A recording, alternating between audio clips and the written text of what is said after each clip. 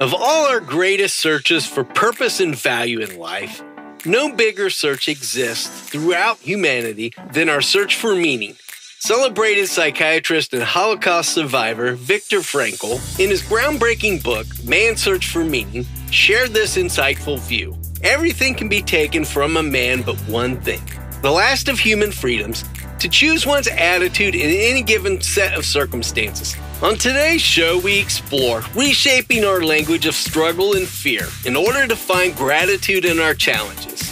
To borrow from the great Albert Einstein quote, the most important decision we make, the one which is most aligned within our essence, is whether we live in a friendly or hostile universe. It becomes our responsibility to then decide whether we act in harmony within our responses, creating our existence that contributes to the forward motion of humanity. Join us on this very humorous and thought-provoking conversation with leadership coach and motivational speaker Michael Ian Cedar of The Legacy of You on becoming more grateful on this episode of The Light Inside.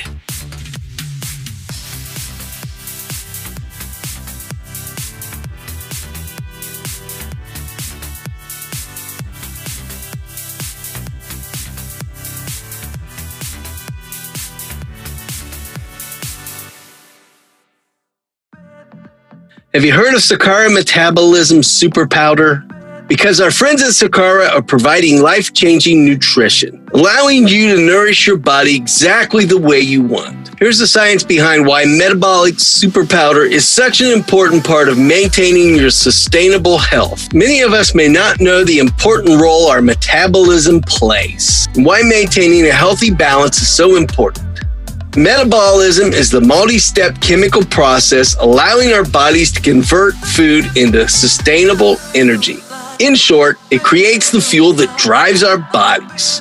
Factors like genetics, age, sex, body composition, height, weight, diet, activity, and hormone balance determine your basal metabolism, which is the energy expenditure needed to sustain life. 3 signs your metabolism is slowing include bloating and puffiness, unexpected and stubborn weight gain, especially in the midsection, as well as fatigue, low energy, brain fog, and anxiety.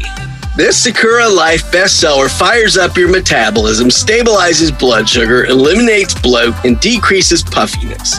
The perfect remedy for metabolic slowdown caused by age, diet, and stress. Restore a healthy metabolism to experience weight loss, improve mental clarity, and sustained energy.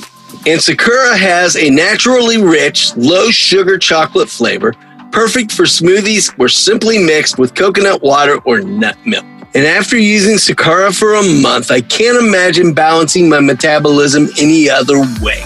So if you're looking for functional foods backed by science and guided by spirit, Sakura was created by a scientifically backed board of medically sound doctors. You can find out more about Sakura and their amazing line of life-changing nutrition by visiting Sakura.com. That's SAKARA.com to find out more. And you can receive 20% off your first order by using the simple code REVUP20. So try Sakura and light your inner fire.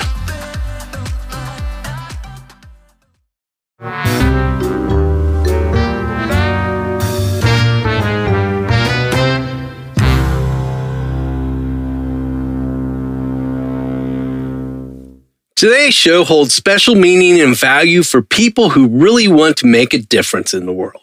Joining us is motivational coach, group facilitator, and motivational speaker Michael Ian Cedar as we share this conversation on how being grateful as will empower you to pursue your passions productively. Hello, Michael, and thank you for joining us. How are you today? Howdy there. Doing good. Pleasure meeting you, man. I love your mission. Thank you. Thank you. Likewise, I've been diving into your material. Yeah. Everything I'm seeing is just so full of light, positive energy. That's the goal. I'm doing a lot of listening. Do you ever listen to anything by David Data? No, that's one I'll have to check out. Oh, I think seeing what your mission is, I think you would totally love David Data. Awesome. He wrote the book called The Way of the Superior Man, which sounds like, a total whoa, chauvinistic big book.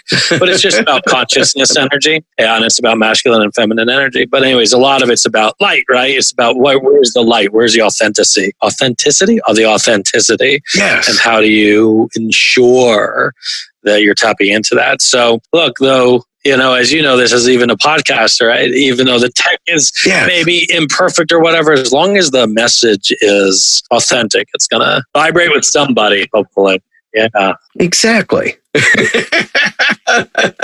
going to have to check that one out. That definitely is right up my alley. When I met my wife, I listened to the audiobook of it. So first off, the book's probably great itself. There's 3 audio versions of his book, The Way of the Superior Man, and one of them is read by him. I've listened to it. So when I met my wife, I was like, wow, I really want to understand this dynamic we have. I knew of the book and I listened to it not only once, but I listened to it 3 times in a row. And then I just bought his canon of material and I started listening to it about a week ago. Really? And it's just great. And he does speak to men, and I'm a man who's more in his feminine. My wife is the masculine in the relationship and I'm feminine in the, Tends to be the case here sometimes too. Yeah. Is it? Yeah. And I mean, I don't mean I'm the girl. It just means I'm the creative. I'm the flow. I'm the change. And she's a lawyer. She's like, this is the rule. It's the consciousness. It's what it is. But anyways, just so much of the David Data stuff is about how do you ensure you're just showing up fully and accurately and living in purpose, which is very in line with your mission too. Let's jump in a little bit. I want to start off with your past, your history. What led you to coach others to create a more authentic difference in the world, to become more aligned with their positive side? So the question is what got me to coaching? No, we're going to go right with the conversation. See, it's all about a conversation. Yes. Let's start in there. I love this story. It looks like if you looked at my resume from a standpoint of the journey I've taken, it looks like I'm all over the place. And I originally started as a bar mitzvah and wedding MC. Yes. And I did that for 13 years. And I started super young doing that. And then I transitioned into I went to school to be a performer. I'm sorry, I went to school to be in entertainment, but I studied under the guise of, if I understand the performance attribute, I'll be able to produce and do other things. And then I became a company manager for Broadway shows, touring Broadway shows. So I toured with shows in bus and truck tours, taking groups of people around the country to 130 cities in 10 months at a time. Oh, wow. Then I became a dance competition producer, producing events for 40,000 dancers under the age of 18. And then I started transitioning into coaching and then went into coaching full time. So it looks like it's all over the place. But if you actually look at everything, it's actually something I'm super proud about in my life is there's a through line through it all. And the through line is creating environments for people to be uninhibited to get something and learn about themselves. So even rewinding the tape as far back as being a bar mitzvah and wedding MC, I just liked creating an environment where people could remove any fear of being themselves. And so even though I was super young in my teens, I would pull my team together and be like, look, our job is to remove any blocks from people feeling fear and letting go, right? And so I didn't realize that was coaching, right? That was really coaching. And then everything else, if you just look at it, is I just wanted to create environments or experiences where people could reflect and learn about themselves. And so when I was producing these large-scale shows and company managing these massive Broadway shows and taking them around the country, the one thing that I found consistent was I really didn't like managing people, but I loved leading people. I didn't really love going like, hey, look, the bus call was 5 a.m. You came down at 5 a.m. Can we get our shit together? I just didn't like having Like I didn't enjoy doing that. There was no joy in like telling fully grown adults, like, come on. And then, so I fell into coaching itself. So I found that I just loved the coaching of things, and I loved helping my teams be the best version of themselves. But I actually just liked the actual technical attribute of, are you on time today? Or, hey, you didn't hit your call goals today. And like, I just wasn't rewarded by that. And so I started years ago. We're talking 15 years ago, I would meet with friends being like, can we play with this new idea that I have? And I would sit down with my friends who are just as I'd like to think I was motivated and hungry. Hungry, I guess is the good word. Hungry as I was. I would remember even sitting down with my friend Kate in the Marriott Marquis in Times Square probably 12 years ago, being like, let's talk about what you're passionate about. And she's like, okay. And like we'd spend like 2 hours and I would ask questions. And so I'd A/B test different work with my friends, not with the guise of, I'm going to be a coach one day, just with this thing of like, how can I help people get more out of their life?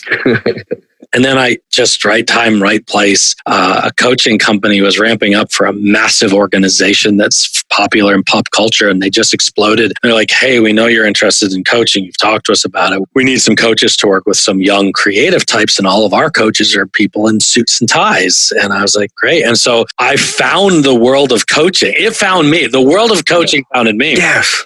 And this is, to summarize it all, is, now I don't have children. Do you have children? 3 grown. So I don't have children. Yeah, they're all grown and on the road. 3 grown children. Are you a grandfather yet? Pardon me? No, not yet. Not yet. No grandchildren. So this is Lauren and my wife and I, we decided to go child-free in our lives. Yes. But my friends that have grandchildren, they say it's the best of everything. I'm not the parent. I get to love them. And at the end, I get to return them. and then they get to come back. And so what I found about coaching is it's probably like grandparenting. I get to love my coachees, right? Yes. And then at the end, they get to go do their own thing. And then they get to come back and, we get to talk about it. But it's not the management side. It's just I get to love you side. I get to nurture side. I get to listen to you side. I get to be there for you side without needing to be like, you didn't hit your sales goals this week, And so I did the transition fully into coaching, which is what I've always done. But I've just taken out the parts of all the jobs I've done, which were wildly fulfilling, but the parts of the jobs that weren't fulfilling. And that's how I got to become I call it a leadership and life coach, because I really don't know how to separate the leadership from the life and the life from the leadership. I just don't see how to do it. And I've had a few coachees who have wanted to separate it, and it just wasn't a win situation. It just wasn't a win situation for both of us. I'm not here to help people get stock options. I'm here to help people have a fulfilling life. I love that whole notion of looking at that from the angle of how do we love others? Yeah. How do we turn that into a love and nurturing? Mm-hmm. How do we create a more positive state of being by caring and nurturing others, by inspiring and instilling in others? Well, I truly believe, and we could go into where this mindset came from. Yes. I think I've tracked it down. Again, I've always been hungry my whole life, but I've always known what I want to do since, I could go back to 8, it's just probably my first conscious, okay, I can make decisions in their mind. And I've always known what I want to do, but I never knew how I wanted to do it. And that was the part that was so painful for me. But the part that I knew was there were people who I saw in my life who seemed aligned and vibrant and full. And I grew up in a really unique town and full of artists. And my father's an artist, a musician. And then I saw people doing things and my friends doing things because they had to, like friends working at pizza parlors. And I remember being like, why do you do it? To make money. I go, but why do you do it? And this idea that people would do things just to make money was so foreign. I didn't understand it. I didn't judge it. I didn't understand it. And so I just remember believing really early, this is so in line with your podcast in essence, from what I've seen. And that is, I believe everybody has a purpose. And a purpose isn't to do something specific. A purpose isn't to be an actor or to create the best podcast, or a purpose isn't to make filtered water for the world. Those are vehicles to deliver your purpose. And so it pained me to see people in my life not doing things to fill something they need to do. And I truly believe and always have, that if more people in the world, or everyone, let's just go to utopia for a second. Let's go to a quixotic view of the world. If everybody pursued work and a life that was meaningful to them, I just believe we'd have peace and harmony. Yeah, I think we're looking at a more balanced equation from that end. Oh, yeah. And so often we create all of these other languages that we're speaking to ourselves, we're speaking to society. Subconsciously, we're operating on. Mm-hmm. On that note, can you share with us why developing the continued practice of always focusing on the bright side is so important in aligning us with that more positive state of being? Are you talking about gratitude? Yeah, let's start with gratitude. To me, that's a great place. So it's really interesting. So I run a group called the Gratitude Slam, and it's an intimate group. It's got right now 1,300 people. I'm looking forward to it continuing to grow, but we have a super high engagement rate. We're looking at like an 80 to 90, depending on the month, an 80 to 90% engagement rate. And it's only recently doubled in size. In a year, it doubled in size. And I'm really careful about cultivating that audience because I want it to be the right audience. And the reason I'm telling you this is so many people are like, oh, Michael, the gratitude guy, right? And I've had people say, the group's not for me, which I'm fine with, right? And they're like, I'm just not a positive person. Or they might say, I've had some pretty big trauma happen in my life. And I saw you had Ben Hardy on the show, and he talks about trauma, right? The little T and the big T. Yeah. And people who have had the big T trauma. And so they'll say, like, I've had the big T trauma, and I just don't have it in me to see the positive. And so what's interesting is, as I continue to explore why gratitude is such a central part of my life, it's not to focus on the positive. Gratitude is not about finding the optimism, right? I've got a mug in the other room that I only use with selective clients. It says eternal optimist, and I do think I'm an eternal optimist. But I also think I'm an eternal optimist that has a really deep ability to fall into dark places and depression. It's duality. Yes, there's a balance. There's a balance to everything. Yeah, it's I saw you were quoting Jung on the website, and I was like, oh, great. I love duality, and duality conversations and conversations about duality. And gratitude is about being realistic and saying, what do I have right now and where can I build from it? Yes. And the Gratitude Slam grew tremendously during the time of COVID, where I think people were very life's happening to me mentality. People like, this stinks. I have no control. And so it's like, there's a total reactive mechanism that the uncertainty that I think COVID surfaced for people, and it created great anxiety and depth. And what I found the Gratitude Slam did, and people were attracted to it, and it wasn't people were finding it, people were inviting their friends into it, like mad dogs, like, oh my God, there's some kibble over there. Let's all go right now. So the gratitude is about being realistic. It's about saying, what do I have right now that I can play with, and where do I go from here? Because, right, we could dwell on the regret and resentment of what this has done to our life, but sure, looking at what I wish or what wish for is looking at the future and feeling bad about what hasn't been able to transpire, and this idea of ambiguous grief of what hasn't happened. I'm not saying we can't feel the grief, but Yes. Living in the past and living in the future doesn't serve us, right, as a coach. And I think my job as a coach is to get people to focus on the present, what I have right here. Here now. I'm so in line with you today. Yeah. No, when I saw what you were about, I was like, I think that'll come to light as we progress here. Yeah. When I read about your kind of style of work, I was just like, well, if nothing else, I'll meet a great new friend. Yeah. I've been so looking forward to this one, as all of them, but this one even more so, I believe, because it was like, I could feel that vibe already. Yeah.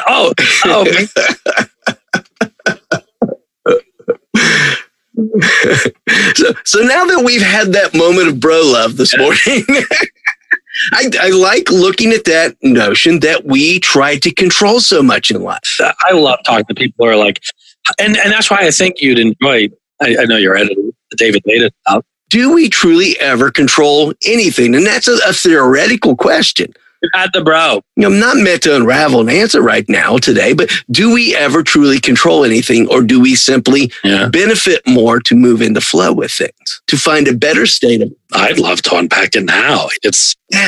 All right, well, let's jump into that a little bit.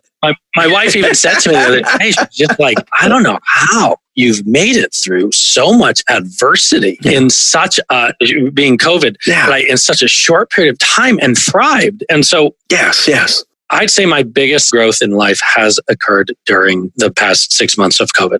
And I think it's because I was able to take everything that I've learned from other masters, right? None of it's mine. And go, I can be reactive or I can be responsive right now to everything that's going on. And I was like, I'm going to emphasize my knowledge of responsiveness, the ability to respond to circumstances.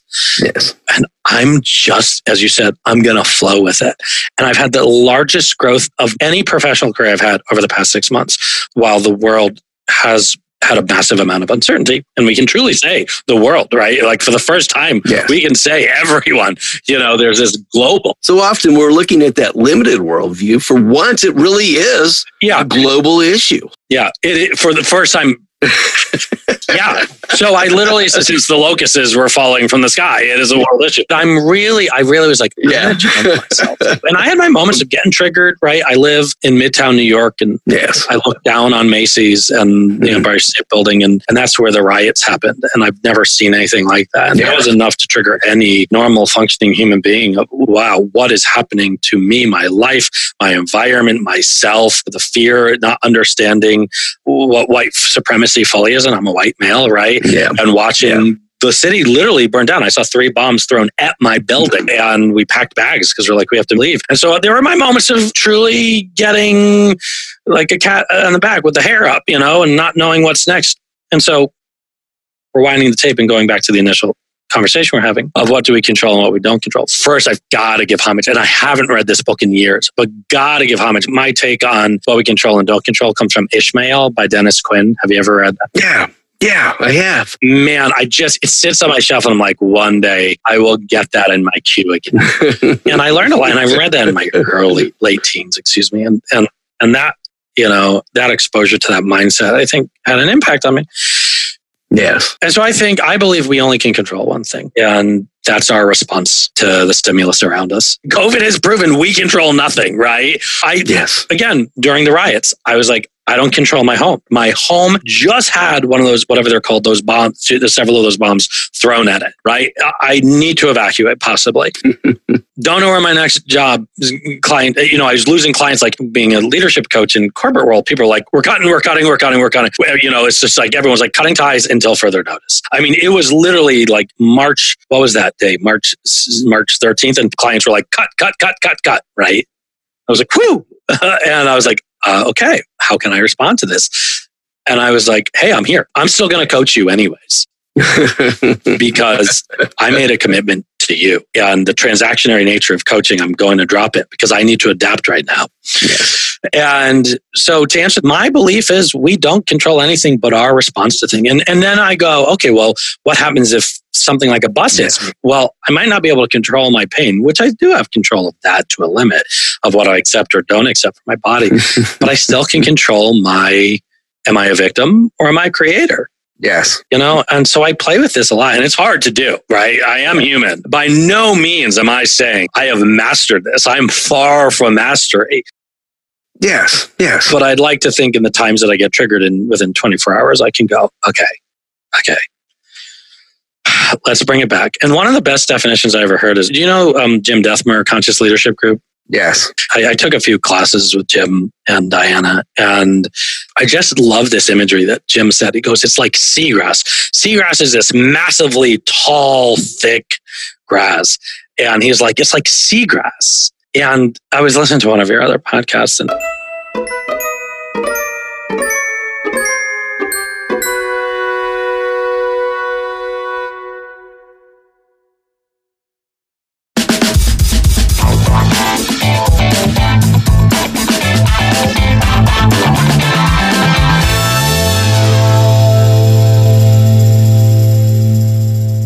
I'm going to roll this back on and record real quick. Perfect example of rolling with life. Sometimes when I do, because I do live on the Gratitude Slam, I do live recordings and the tech doesn't go on. I go, you know what? We're just going to keep going because I want to prove to the guests, like imperfection is part of life, right? It's just part of it. Yeah. Yeah. So right in the middle of this conversation, Michael and I experienced a little electrical blip on my end. Everything literally went complete dead for about half a millisecond. Yeah. But, here we are. We're going to scramble. We're going to jump right back in the flow of things. So we're going to keep going. So we're adapting and flowing. Because we're adapting. Yes. Right? Like the seagrass. We're adapting like the seagrass. We're going, okay, it happened. I can't fight that the technology went down. I can't fight that the moment was imperfect. It is the truth. And that's, again, what gratitude is. It is what it is. And we're going to choose to view it as just another state of being and jump back into the positive. So positively, we were sharing this notion of seagrass at the bottom of the ocean, and the flow of the universe divided our grass. So let's jump back in and pick up. Where do we go from here with relaying the story of the seagrass? I'm down with that. Well, I guess. I mean, from here, we're going to the seagrass. He says, if you see two ducks in a pond and there's something to eat in the middle of the pond and they're both racing to get the pond, one of the ducks is inevitably going to get to whatever it is to eat first and, grab it. And the other duck's going to go quack, right? And then unlike us humans, we hold on to it, right? We now have resentment towards the other duck or person in that case, or we have our anger and then we hold on to that for who knows how long. But the duck goes quack and then it lets the emotion flow through it. It adapts and then it goes away. And there's no resentment or contempt towards the other duck. The duck just has one goal. Let me find some more food to eat. And I try to live. I loved that analogy. And so in the courses I teach, I call it Be the Duck, and I give Eckert the credit on that one. But I mean, and so people really latch on. They're like, oh, I got to be the duck a little bit more over here. Be the duck. And that's my goal, is tell people to be the duck. Because I think if you can be the duck, if you could be the seagrass, if you can adapt, if you can understand that the only thing we control is our ability to be responsible, our ability to respond to the circumstance itself at hand, whether we like it or not, I think that gives us great control and power. And I think that gets us closer to finding the light inside of ourselves. Because I had one of my coaches say to me, what you resist stays. And I just loved that idea. And if we resist the reality that we don't like is just going to stay. And let's just get over it. And I'm not saying we can't feel sad.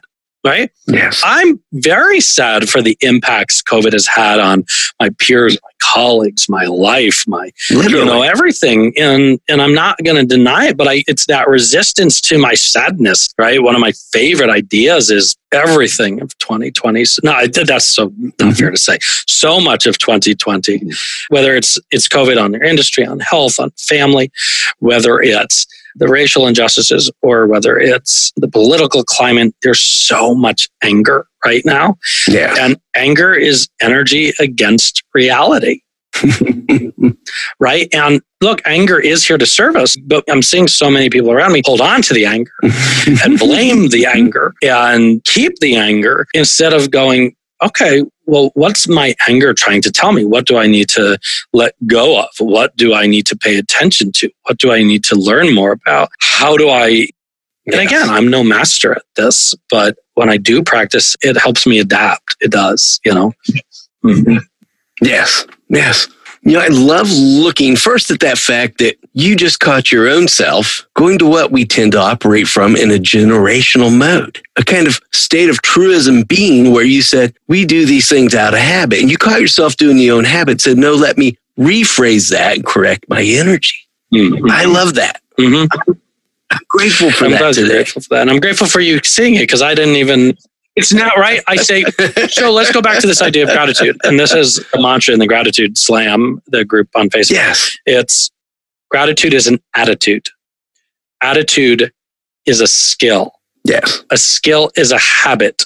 Yes. And a habit can be learned. And so if we say that quickly, it's gratitude is an attitude is a skill is a habit, and a habit can be learned. And that's why I built the slam there's a whole other reason the slam got built. The dynamic of the slam is if we can continue every single week to come back to this idea of how can I accept the present and be grateful for the gifts in the present so I can use that as my launch pad to rocket ship off from, it becomes a habit. Yes. It helps me build a habit because 52 times a week, I'm doing a live video on it, and 7 days a week, I'm answering questions about it and building habits. And to the point that, like you said, I caught myself. I didn't catch myself catching myself, but I'd like to think more of a habit. I can fall out of the habit very easily. If I make a really nice pot of soup and I screwed up, you bet I'm falling out of that habit. There's no gratitude. Screwed up my soup. There's not a whole lot of joy in that if you don't find some joy in that. There can tend to be not a whole lot of joy in that. So in messing up your soup? In messing up your soup. No, I mean, look, could I find the joy in it? Sure. But do I get triggered in my human state, my human form? Absolutely. Yeah. And so it is a skill. And you know what? One of the things I like to teach is it's so fun to watch people's reactions when we're talking about taking self-care and taking care of ourselves and building new habits. I go, it's like the oxygen mask, right? When the oxygen mask falls in the airplane, who are you supposed to put it on? You or your child? And everyone goes, oh, you put it on yourself, of course. Well, why is that? So that you could be alive and tend to the child. And I said, but what's the problem with the oxygen mask theory?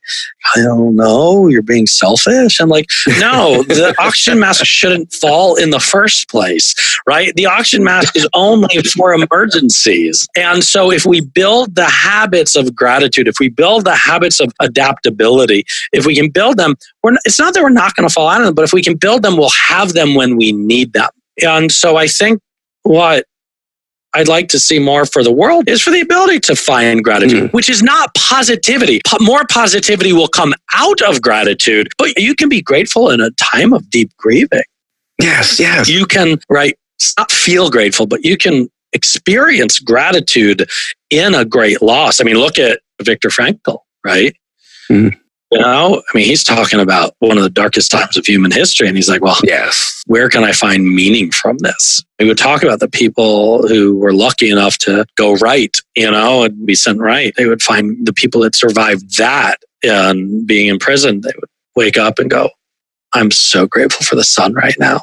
And he said they survived. They created an adaptability while he recognized that people who were imprisoned into the camps who couldn't find the meaning in it, and the meaning in the suffering, they perished more often from disease or getting killed by somebody or something else. And this idea of going back to the idea of gratitude and adaptability is going, well, what do I have right now? Because, man, that was some times where there was not a lot to be grateful for, but people said, where is the meaning?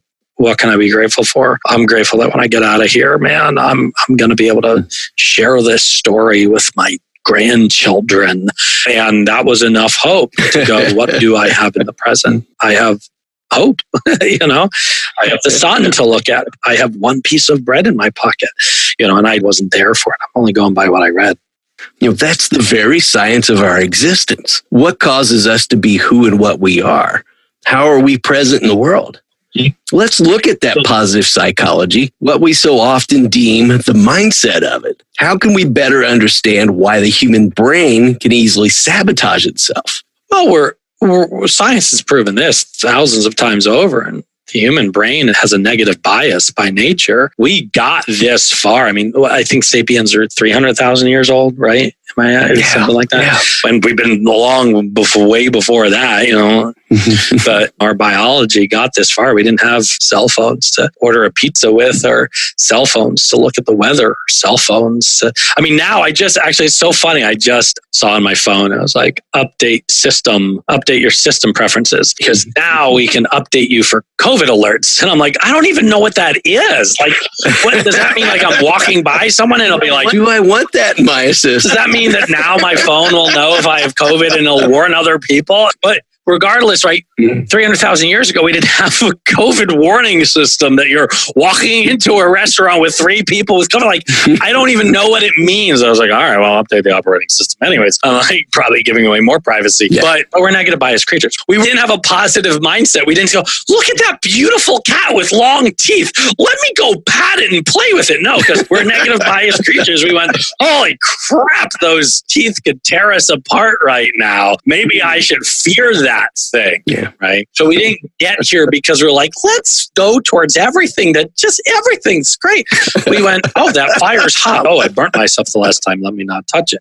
Right. And so we came this far because we've learned to fight, flight, or freeze on things. We learned to play dead, fight something, or freeze or run from it, right? We didn't get here because we were like, oh, let's see what that dark hole would be like if I jump in it, right? And so we have a negative bias by nature. Yes. So the brain in a modern world where we don't have so-and-so saber-toothed tigers running from us. We don't know the difference between our boss wanting to give us a note and the saber-toothed tiger running from us. The brain doesn't know the difference. We haven't evolved far enough, I guess. And I don't know enough about the human evolution. And so we have the ability to sabotage ourselves, and we have the voices in our, I call it the inner critic, or some people call it the inner critic. I call it the limiting voice. And so when a course that I run through the Gratitude Slam is called Life on Your Terms. And people are like, oh, that sounds so selfish. I'm like, okay, well, you also thought gratitude was selfish too. So let's explore this as well. And so I'll consider living life on your terms is being able to identify what voice is yours as a vibrant human. Yes. And what's the voice of the limiting voice? What's the inner critic? And I have people name it. Like mine's name is Tweety, like Tweety Bird, like the intellectual property by Warner Brothers or whoever owns it now, right? And so like if people can go, all right, and some people give all different kinds of names.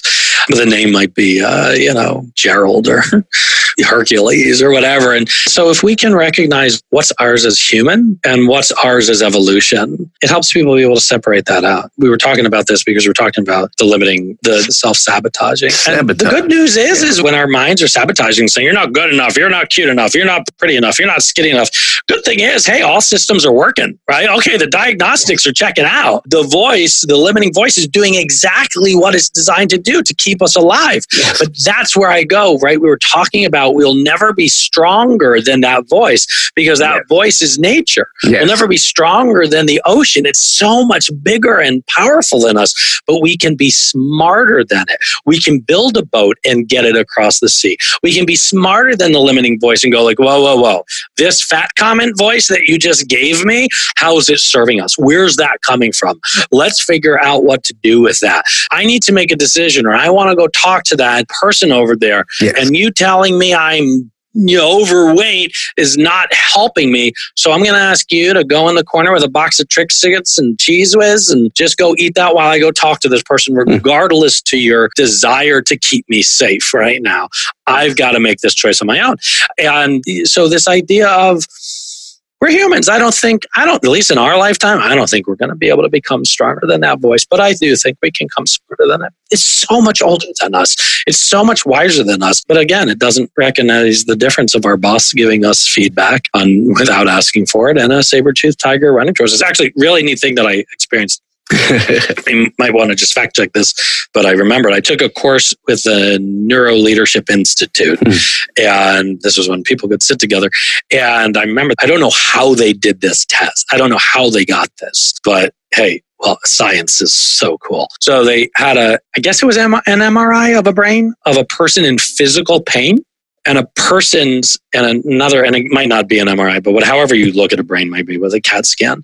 And it was an image of a brain that was getting unsolicited feedback. And the thing that was amazing was the two brains were lighting up in the same exact areas, right? Unsolicited feedback, being in physical pain, the brain just doesn't know the difference. It just wants to keep us safe and alive. We're looking there at that notion of temporal consciousness, how our thoughts exist in time, in reaction to events. We look at, as a society, we have a tendency to facilitate between present, past, and future. We're looking down, even further. There's a balance to everything. We're looking at the fabric of nature. Everything is either or in response. What do you mean by either or? We have a choice ultimately. Yes. How we view either or at its basic element. To take that even deeper, we look at the notion of sacred geometry. Every number is the root of another number. The notion that we either start at 0 and add 1. We look at computer code. It's based in the same premise. What's computer code? Zeros and ones. Nothing more. Zeros and one. Yeah, binary and balance. Yeah. Do I go left or right? Yeah. So we are wired by and large naturally to coexist with nature in balance. Well, we are nature. So, yeah. Yeah, but and at some point in time, and this is actually what that book Ishmael by Dennis Quinn is about. Is about at a certain point, humans went, the planet's ours. Right? That's a really wild thing to go. Is when did we decide as a species, this is my planet? Yeah. No other animal says that, right? No other planet is like, let's clear out these trees. You know, nature uses exactly what's needed. I think we're the only species that uses more than we need. But I like your idea, again, going back to this idea, the idea of duality of it's a 1 or a 0, or it's a good or it's a bad. And it's like Einstein's quote, the most important decision we make is whether we believe we live in a friendly or hostile universe. Is this for me or is it against me? There was a study done once on stress. Yes. And I can't remember who did it, but it's super fascinating. It was a study done to figure out what is considered good stress and what is considered bad stress. And I can't remember where I read about it, but I just remember reading about the scientists and the researchers going crazy. They couldn't figure it out. Yes. And it turned out that what makes it good stress or bad stress is if you believe it's good stress or bad stress. Yes, it's all based on the belief. What meaning do we assign, speaking back to your point, what meaning do we assign to anything we do? Mm-hmm. Mm-hmm. Our thoughts, our actions, our emotions, our habits. Where are we assigning a meaning? How do we translate that language to call it what we feel? So, there again, we're looking at, it's all a matter of, as you said, that choice of how we focus our view. And I'll tell you what I really want to help facilitate in my lifetime. Yeah, and that is, this is really fun to be able to talk about with you, right? Yeah. Super easy to talk about you because this is just our area of right? This is where we geek out. Other people geek out on the spines of X-rays, of stingrays. Other people geek out on arcs of scientific arcs of gravity and stuff. This is ours, and I go, why do more people not know this yet? And I can only look at, and this is going to sound super mean and might really hit people really hard. But I really just go, why is this not taught in kindergarten? Truth. We are in the education system. Like, why are we not talking about this in preschool, in kindergarten, in middle school, in high school, and God forbid colleges would teach something like this, right? And we could go deep into this idea of, right, the light inside. Yeah. Man, how much is college? 200,000, 100,000, whatever it is, dollars. And I think one of the worst things that we do to our younger generations right now is pick what you want to do. Don't really care about the light inside of you and go into debt on it. And I'm not saying I'm against school. I'm against the fact that we're putting people into school. Like, there should be a prerequisite. Like, is this in line with what the craft you want to go into? Is this in line with your value system? Yeah. Right? I think one of the worst things you can do is accept somebody's money and not know and let someone go through an entire program, whether it's kindergarten or college, and let them go through an entire program to know, is this program in line with your values? And so anyways, it sounds like I'm going on a tangent, but it is related. And it goes back to this idea of everything I do is I give it the meaning. Yeah. It's my responsibility to give it the meaning. It's not my teacher. It's not my mom's. It's not my boss's. It's my need. It's my responsibility to give it the meaning because it is, going back to our thesis here, the only thing I can control. And I just go, why? Man, let's get this into younger people's minds earlier. And I'd say everything that I coach, people go, why am I learning this now? And look, I had the same comment when I was learning it. I went through crap in my life, and had my tea trauma where I was like, why did it take me to my mid-30s for someone to even tell me about this? I think we've got a lot of room to do that. Yeah. And I think, and by the way, going back to the education thing, even though that's not our thesis of the day. Yeah, let's earmark that, because to me that's important. But here, let's earmark it. But here's what I have to say. I'm really happy with what I am seeing. And I think, again, yes, COVID is so bringing it out. I think education reform was really having a hard time peeking through the soil. And I think this that's happening right now, and I don't know when this is going to be. The seagrass has been parted. The seagrass has been parted, but I think that... Let's look what's going on in there. I think the shaking of the snow globe of 2020 is going to force education to go, how can we do things differently? So I just have great hope that there's going to be enough people who go, hey, now that we can break the system and maybe life's not about SAT scores anymore, how can we teach these kindergartners the idea that you have a choice? Yeah. I had Oprah, I didn't have Oprah, but I heard Oprah in a audiobook once say, from her book called The One Thing I Know. The only one thing I remember from the entire book was she said, when I'm going through the shit is, I got to ask the question, what is this here to teach me? And why are we not teaching that to kindergartners? Hey, Bobby hit you. You're sad. Yeah. Hey guys, instead of going to detention, let's talk about what did we learn? Yeah. And not what did you learn from this? What is that here to teach you? That anger, what did that teach you about yourself, Jim or Bobby? And Jim, what did you learn about the way that made you feel? Let's talk about that. Why? And we've got to, So I just think there's a lot of room for us, these conversations. I think one day people listen back to a podcast and this podcast and hopefully 200 years from now and go, wow, we've got this one down now. I hope that's what people say. Yeah. To me, it was so ironic that as we started to venture down the path of looking at education, in the background in your environment, I'm hearing the sirens of alarm. Yeah.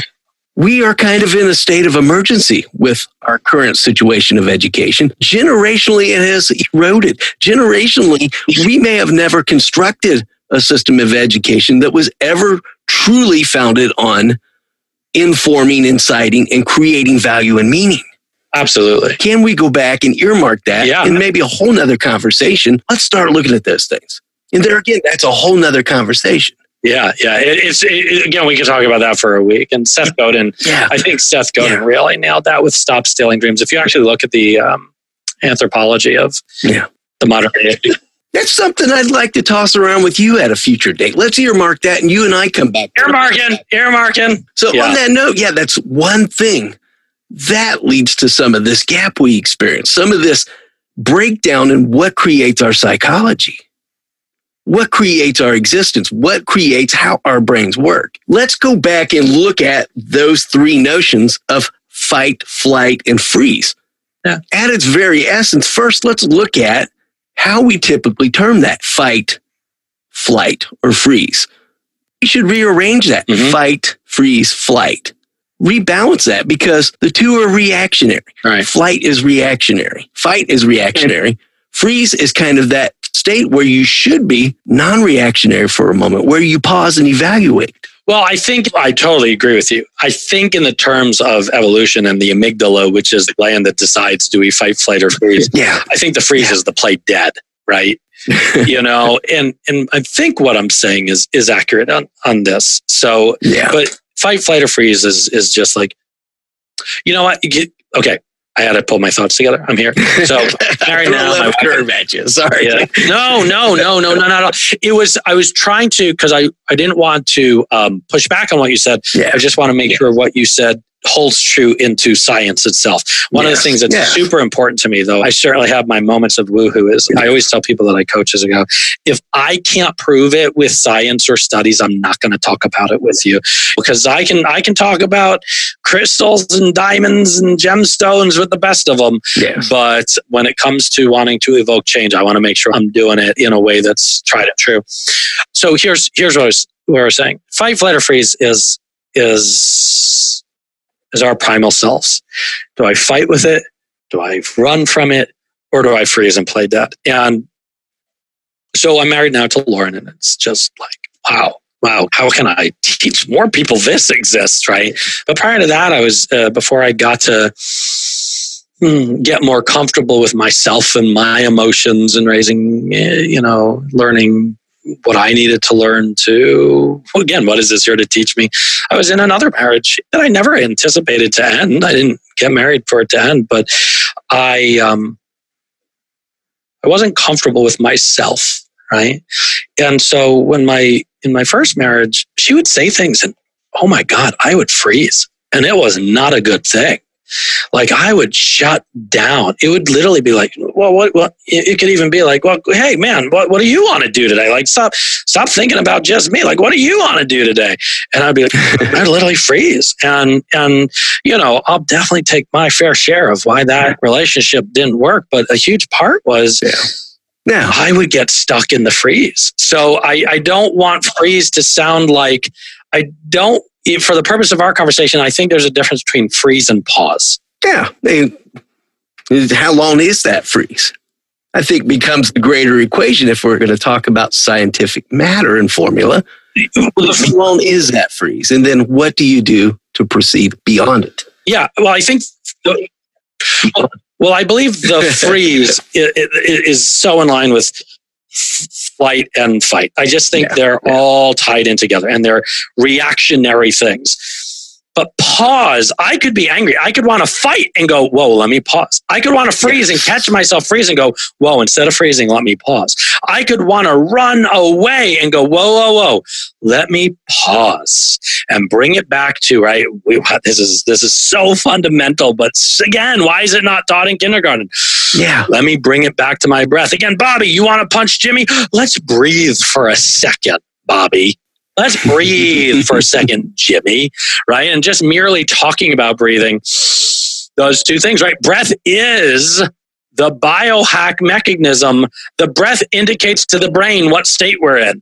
But yet nature, for whatever reason, has decided to give us that voluntary control. We can breathe, which is something we don't have control of, but we do have control of it, meaning it's an involuntary function that we have the ability to control. It's one of the only... Power to influence it, yeah. We have the power to influence the breath. So isn't that crazy? Can't control my gallbladder. I mean, sure, I could do things to manipulate it. Can't control my heart rate. Could do things to manipulate it. But my breath, I can both control and let involuntary functions do it. And so the breath is so tied into, if I start doing charged breathing into my chest, just doing those two breaths up into my upper chest cavities makes me want to punch you, right? And I have no reason to punch you. Just doing that makes me want to, I literally am sweating right now from doing just those two breaths. And so when we're in a state of fight, flight, or freeze, our breath is naturally going to change. You don't see James Bond breathing deeply. James Bond is always in complete control of his breath. He's not in fight, flight, or freeze. He's just in a state of responsiveness. Oh, a knife's being thrown at me, I shall duck. Oh, somebody is trying to electrocute me, I shall back up 3 steps, right? He's in complete control of, James Bond is always in control of his breath. And so that ability to recognize when your breath is being restrained or shallow, or recognize when you're triggered, whatever that feels like, to be able to pause and go, hey, if on a fundamental level, one way or another, what is this moment here to teach me right now?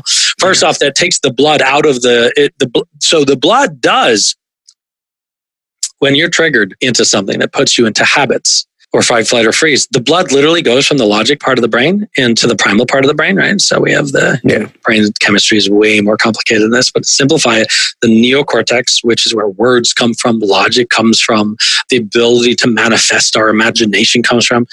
The blood, immediately, if someone punches you, the blood literally is going to go right to that center part of the brain, right? The fight, flight, or freeze part. By going, whoa, why am I being triggered? What we're doing is we're telling the blood to go back out to the logic parts of the brain. And so Yeah. Yeah. Anyways, to tie it all back, Go back. is like we like have a conversation tab going here. Like, okay, let's make sure we see some more tab. Is I think if we can pause, if we can build the habit to pause when we get triggered, if we can build the habit when we freeze, if we can build the freeze in the sense of literal paralyzation almost, which is what I experienced in my first marriage. I would be paralyzed, and there's no reason to it. It didn't serve me to freeze. It was. I didn't recognize the difference between my partner saying how she felt and a saber-toothed tiger running at me. But now I can go, okay, what is this saying about me? What am I doing to evoke this? Where's my role in this? And I can go, what's this here to teach me? And so we can pause. Yeah, if we can teach that pause sooner. If we can teach the pause to children, imagine what our world would look like if we could teach the pause. That pause creates the state to say, how do I exercise a more positive choice? What is the positive choice? What is the negative choice? It's back to that simplistic either or of 0 and 1. 0 and 1. Mm-hmm. Do I move toward that state of nothingness? Do I move toward that state of negativeness? Or do I move forward positively? Mm-hmm. And define positively versus negative for you. There again. Positively, what assigns value, meaning, and purpose in your frame of reference? Yeah. And that's not for me to say what someone else's positive is. That's not for me to say what yours is. It's only up for me to make the choice. How does this influence and impact me? And then also evaluate how can I use that with a purpose and meaning towards someone else if they are involved? Well, it depends what level of consciousness one person is at, right? If we really want to go deep on the consciousness level, this is so. What I hear you saying is your definition of positive is: do I want to make this a conscious decision or an unconscious decision? Do I want this to be about present reality? And then do I want it? Depends on value system. Exactly. Look, we're a social species. We're here designed like. We're packed animals. We're designed to be in groups. We're designed to be together, which is another reason COVID has screwed a lot up because we're not in our packs anymore a lot of times. But we're designed to serve one another. You ever see the documentary Swarms? Yes. What a fascinating documentary. Like we're just we're not insects, we're primates, but like we're packed animals, you know, we're here to serve one another. And so the reason I'm talking about this is this idea of how conscious am I? Even if I don't want a future with the person sitting in front of me, I'd like to think if we're really leaning into our genius and we're really leaning into our light and we're really leaning into our higher sense of purpose, then we're going to want to go in this conversation. What can I do where I can speak my truth, where it serves both of us, even if it hurts the other person or it even hurts me? And for me to, again, assign it a 1 or a 0, assign it positive or negative. I think it's, if you're really conscious and assuming good intent for the people that we're referring to ourselves here, I want the best possible outcome, even though the best possible outcome may hurt one of us. Yeah. I think if we really go from a place of good intent, then assigning the positive value, right, what you were talking about, is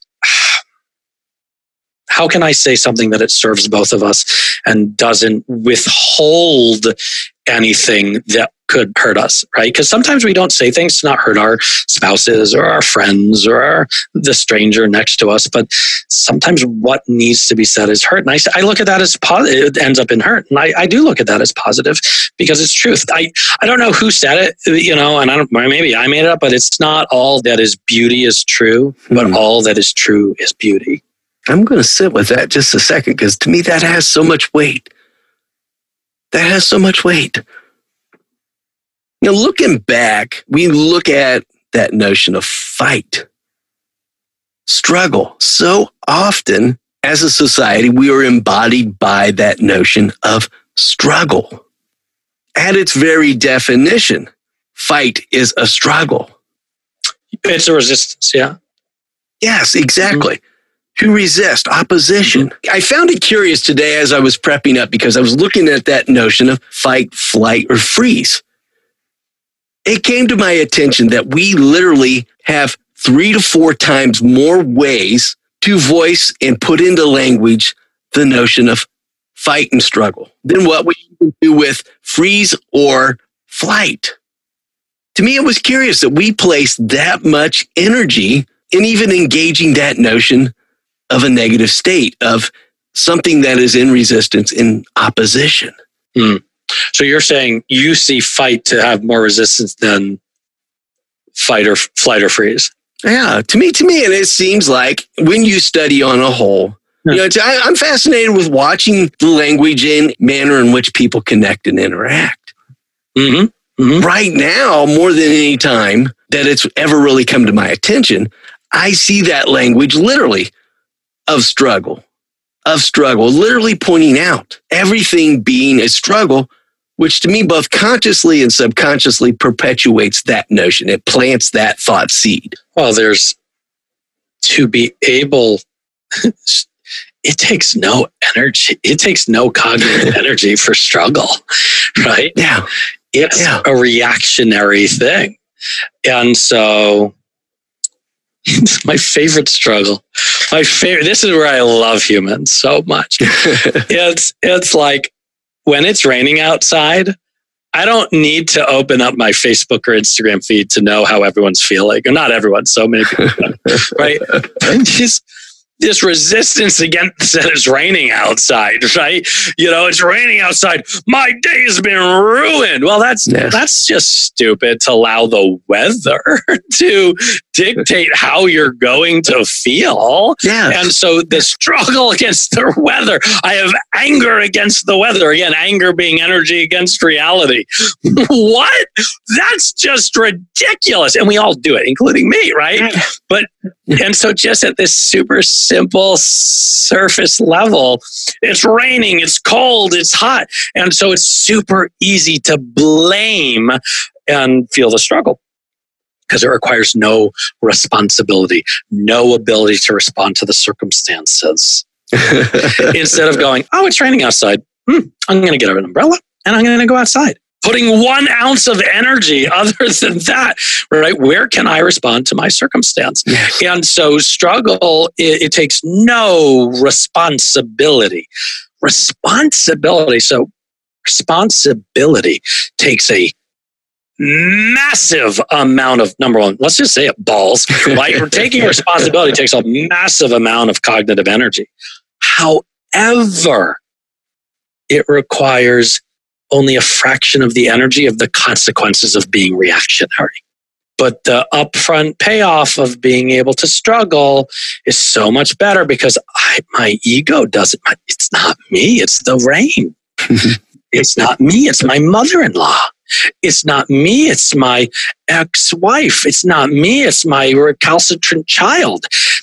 Yeah, it's something new and different. Yeah, it's there again. I love that you're going down this path with. But when you're willing to take responsibility and go, hey, what's making me feel that way?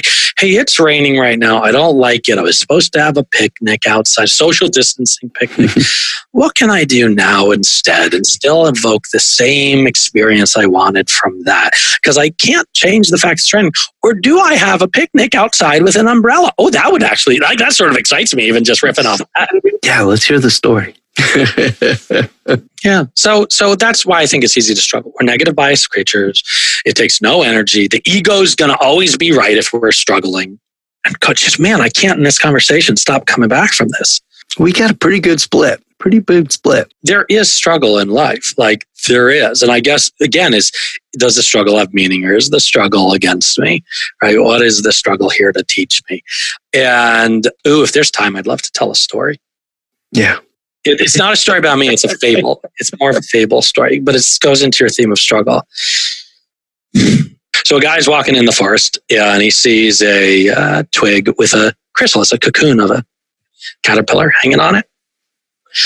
And there's a big thunderstorm coming and this chrysalis is already blowing in the wind, cocoon. He goes, oh my God, if I leave this to sit here, the chrysalis is going to hit the ground and the butterfly won't be able to come to life. So I'm going to take this butterfly, the twig, I'm going to break it off gently, and I'm going to bring it home with me and bring it indoors so the elements don't knock it off of the twig and have it never come to life. Takes it, puts it in a little bud vase, and it's sitting there, and it's hanging, and it's there. And the storm comes, and it's rattling the windows, and this cocoon is just perfectly sitting on its twig. Storm goes by. The next morning, guy wakes up. He's sitting at his dining room table or kitchen table, and he's eating his breakfast, and he sees the cocoon starting to move, and he starts to see like the butterfly, this once caterpillar, now butterfly, trying to peek out. And so he goes, oh my gosh, it's happening right in front of me. This is so wonderful. What timing, what amazing, how wonderful that it was already primed to come out, and now it gets to. And he sees the butterfly struggling. Right? So, sees the butterfly struggling so hard to get out of its cocoon. He goes, oh my God, this poor butterfly is trying so hard. I'm going to help it. So he goes and gets his utility knife, a little razor blade, and he sees that there's different layers to this cocoon. And he goes, I'm going to just make a little incision on this cocoon for the butterfly so that it can just break out and just be out and not struggle so hard. And he takes the surgical knife and just super thin, gets that first layer. And the butterfly just spreads its wings and opens up and falls to the table. And he's like, oh, this is so great. And it falls there, and the butterfly's there, and it's trying to flap its wings. But it just keeps its limp wings are just limp the entire time. And then he goes, oh God, what happened? I didn't nick the butterfly. I didn't do it. I mean, I literally got just the first layer. I mean, there it is. The cocoon's fully intact still. And so he goes, oh God, the butterfly's hurt. And, he's a bit of a humanitarian, takes the butterfly, scoops it into a little box and takes it to the vet and tells the vet, look, I, just helped it. And the cocoon and the butterfly fell out. And the vet goes, oh, this butterfly is never going to fly. He goes, oh, why? Did something happen in its transition from caterpillar to butterfly? He goes, no. He said, by it being in the cocoon and coming out, and it's struggling to come out, by the struggle, the butterfly is pushing the blood into its muscles that move the wings. And you bypass that process by opening up the cocoon. And so the butterfly never had the struggle to push the blood towards the wings. And so now it doesn't, nature didn't get to run its course. The butterfly doesn't get to move the blood to the muscles that it needed to. And so by helping it, you actually crippled it for life. Right? And so that's the story. And so there's this idea of the struggle was to help it. Yeah. But as humans, we screwed this one up. We go, when I struggle, when I suffer, the world is against me. The world is happening to me instead of the world is happening by me. The butterfly's not sitting there going, well, this sucks. I can't get out of this cocoon. The butterfly's just going, this is how I fly next. Yes. So many of us, it's easy to look at our struggle as life's happening to me. It's easy to look at COVID as life is happening to me. And please do not underestimate the fact that I recognize people have had great loss from all of this. And I cannot take that away no matter how hard I try. But we can look at it that we're a victim. Yes. The butterfly was never a victim in its mind. The human made the butterfly victim, said, the cocoon's being a villain and it just needs to get out. That's fascinating. I love looking at that angle now that you brought it up and speaking to that point. Nothing comes up that isn't ready to be healed. If we're struggling with it, it's because it's time for us to address it. And look, we could go for some super traumatic things that happen in life that I don't want humans to go to, but I can't stop that they've happened. Yes. And I can't stop them while they're happening in most cases. Right? When I say I, me, you, they, us, human society. What is a biological struggle? And what is a perceived and created struggle? Binary 1 or 0. Was the butterfly struggling was it positive? Was it to serve the butterfly? Or was it against it? The moment we look at the struggle as being against it, we just screw up all of nature. As a parent, you probably see it, right? You don't want your child to struggle, but that's part of the process is they have to struggle.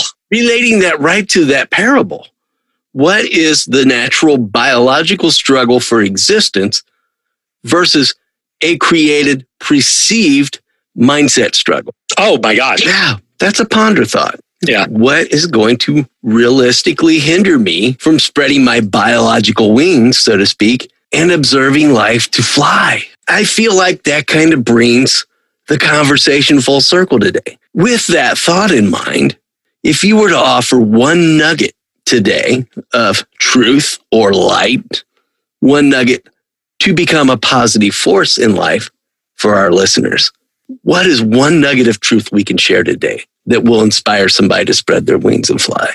Take as long as you need on that one. Yeah. And just this morning, let's search that. I've got a lot of projects happening. And just this morning, I was like, all right, let me take my to-do list and put it into my calendar, right? Excuse me. Let me take my to-do list and put it into my calendar to make sure. Favorite definition of stress is stress is struggle. So we can do this with struggle. Best definition of struggle is when there's more time than there is space, meaning on my calendar, I had more time to put onto my calendar than my calendar would allow. And so here I am struggling. I'm like, oh, this is awful. I don't have enough time on my calendar. And I went, wait, slow the F down, Cedar. I get to make my calendar, but I was suffering inside my calendar. And so that was a perceived struggle. I said, let's just stop this and I can delegate to my team. I can just move my projects around. I have to let something drop, whatever it is, And so what do I have to learn here? Oh, that I need to delegate better. And there again, we fall back, not necessarily fall, we move into alignment with the notion of your truth is your own, no matter who you are. Yeah, we could walk that analogy for a few hours, right? Yes. Yeah. No, it's a great question. It's a great question. And I think the first thing that comes to mind in regards to everything we've talked about is build the habit of accepting truth. I know that sounds crazy. I've never said it like that before. Yes. Build the habit of accepting truth. I'm even referring to even more tangible. Yes. And my own truth plays a role in that, right? If I feel sad, that is a truth. That is a fact. You cannot argue. It is an inarguable thing to say, I don't feel sad, right? Now, what is creating my sadness might be because of a fake reality, right? I'm creating, but I'm just saying somebody said I was mean. And by them saying I'm mean, I'm hurt. Accept the truth. What was it that I said? I already forgot what I said. Build the habit of accepting the truth, right? I can fight back and be like, I wasn't mean. That's not accepting the truth. And it wasn't that I was mean, but it was somebody I love thinks I was mean. Hey, you felt that I was mean towards you. You experienced that I was mean towards you. Help me understand that, right? That's building the habit of accepting the truth. That's instead of being reactionary about it and struggling because you said I was mean, right? I can go, tell me what that is. Let's talk about that. And then I can go, okay, well, my truth is I said it because this is the third time I've asked you to change the toilet paper, when it runs out. And that makes me feel, right? So now it's my truth. And this is what happened on a fact basis. And on a fact basis, it makes me feel disrespected, right? And now we are talking about it. Or maybe the truth is, I'm going to share the habit of a truth story. Great story. Yeah. I'm even going to use a friend of mine. We'll call her Maria to protect the innocent. A friend of mine, Maria, who I don't talk to on the phone very often, and she's a middle school friend. She calls me, she sends me a text and goes, "Hey, coach," right? Which makes me go, "Uh-oh, something's happened in their life." Right? So I get on the phone with her and she goes, "So I need to move. I need to sell my house." And I said, "Oh, okay. Why?" Right? No, but I need to sell my house. I'm really pissed off about it. I go, "Well, why?" She goes, "My neighbor died in January and the house went to his son and they're renting it out." I go, "Okay, cool." And they're renting it out to 4 college kids. Yeah. So I'm really pissed about this. I want to talk to you because I'm just so pissed. I don't know how to calm down. And I said, "Okay, so what are you angry about? Why are you moving?" He goes, "Well, 4 college kids." I go, "Okay, what about it?" I go, "Well, I'm going to have a frat house here, right? This is going to be a party. I've got 2 kids." I said, So they've already moved in? Nope. Have you met the kids yet? Nope. I go, okay, whoa. I go, so where's this moving? Well, I've talked to all my friends and they all so far have said, I need to move because this is going to become an inhospitable environment with solo cups in the front yard and big Jeeps and loud music. I said, I'm going to stop you right there. I go, what do you have control of in this situation? What don't you? She goes, moving, right? I'm like, okay, right? So I said, well, what else do you have control of? And we came down to, I have control of being the ideal neighbor. I go, what else do you have the control of? I said, finding out their truth, finding out their intentions, what they're going to do. And so I said, how about you do this? Instead of putting your house on the market, you go up to them and you say, hey, I want to tell you my truth. I heard that 4 college kids were moving in next door. And the story I told myself is there's going to be silo cups on the street corner. And this, she goes, I couldn't do that. I go, well, then sell your apartment. So she actually writes me the 2 days later. She goes, I actually did what you said. I told them my story. And they said, we wanted to get off campus because we couldn't study. There was too much partying happening. Turns out they needed some extra cash. They can babysit the kids. Turns out they're deep into weightlifting, which she is. And they said they both own technologies that they could use for each other. I said, you already called your realtor. And so that's what I mean by building the habit of accepting the truth. Of like, just let's learn when we're making up stories. I'm not saying let's stop making up stories because we're pattern-based creatures, but let's learn when we're doing it, catch it, spot it, have the conversations. And maybe it does mean put your house on the market. Or maybe it means something else. I don't know, but accept reality. I love the line from The Truman Show. Did you ever watch The Truman Show with Jim Carrey? Just recently, actually. Great movie, man. And Christoph, the character of Christoph, played by, I can picture the actor, Ed Harris. Right, Christoph goes, we accept the reality which is presented to us. Take that moment to breathe, stop, and let the truth unfold. And so we accept the reality, of the neighbors moving in and being college kids and having keggers all night. And so that's the reality we presented to ourselves, and to look for the truth more. Search for the truth. Yes. Pause. There's that pause again. Need to pause. That's a great way I feel to end things today. I appreciate this so much. This has been such a insightful, thought-provoking conversation. Well, I'm going to be thinking a lot today. Yeah. And those to me are the best kind, Yeah. You challenged me a little. And you challenged me too. I loved it. You also There's times that, I don't know how much. Yeah, I appreciate that. Thank you, my friend. Oh, thank you. We got to, we can learn from one another and see ourselves, learn about ourselves through the eyes of the others. I know there will be editing here, but there was a lot of deep pauses from both of us. And that just demonstrated to me we were willing to explore the truth and explore what does it mean or state our beliefs. So this was super enjoyable. Thank you. Well, thank you. Where can our listeners go to discover more about you, more about your program? Yeah, look, most immediate thing is the Gratitude Slam. Yes. And that's on Facebook. Just search for Gratitude Slam and you'll find that. And that's the best place to find me. It's super fun, super rewarding. That's such a fun project. Thank you. Yeah. And thank you for giving me the time to share something that hopefully can engage your audience in a further journey of self-awareness. Well, I would encourage our audience to go out and check that out. Thank you, my man. Likewise, if I can be of service to you in any way, please reach out and let me know. I would love to do this again. Well, thank you, my friend. I appreciate you. And I appreciate you. For Frankel, meaning came from 3 possible sources: purposeful work, love, and courage in the face of difficulty. We are all on that path which leads us toward our search for meaning.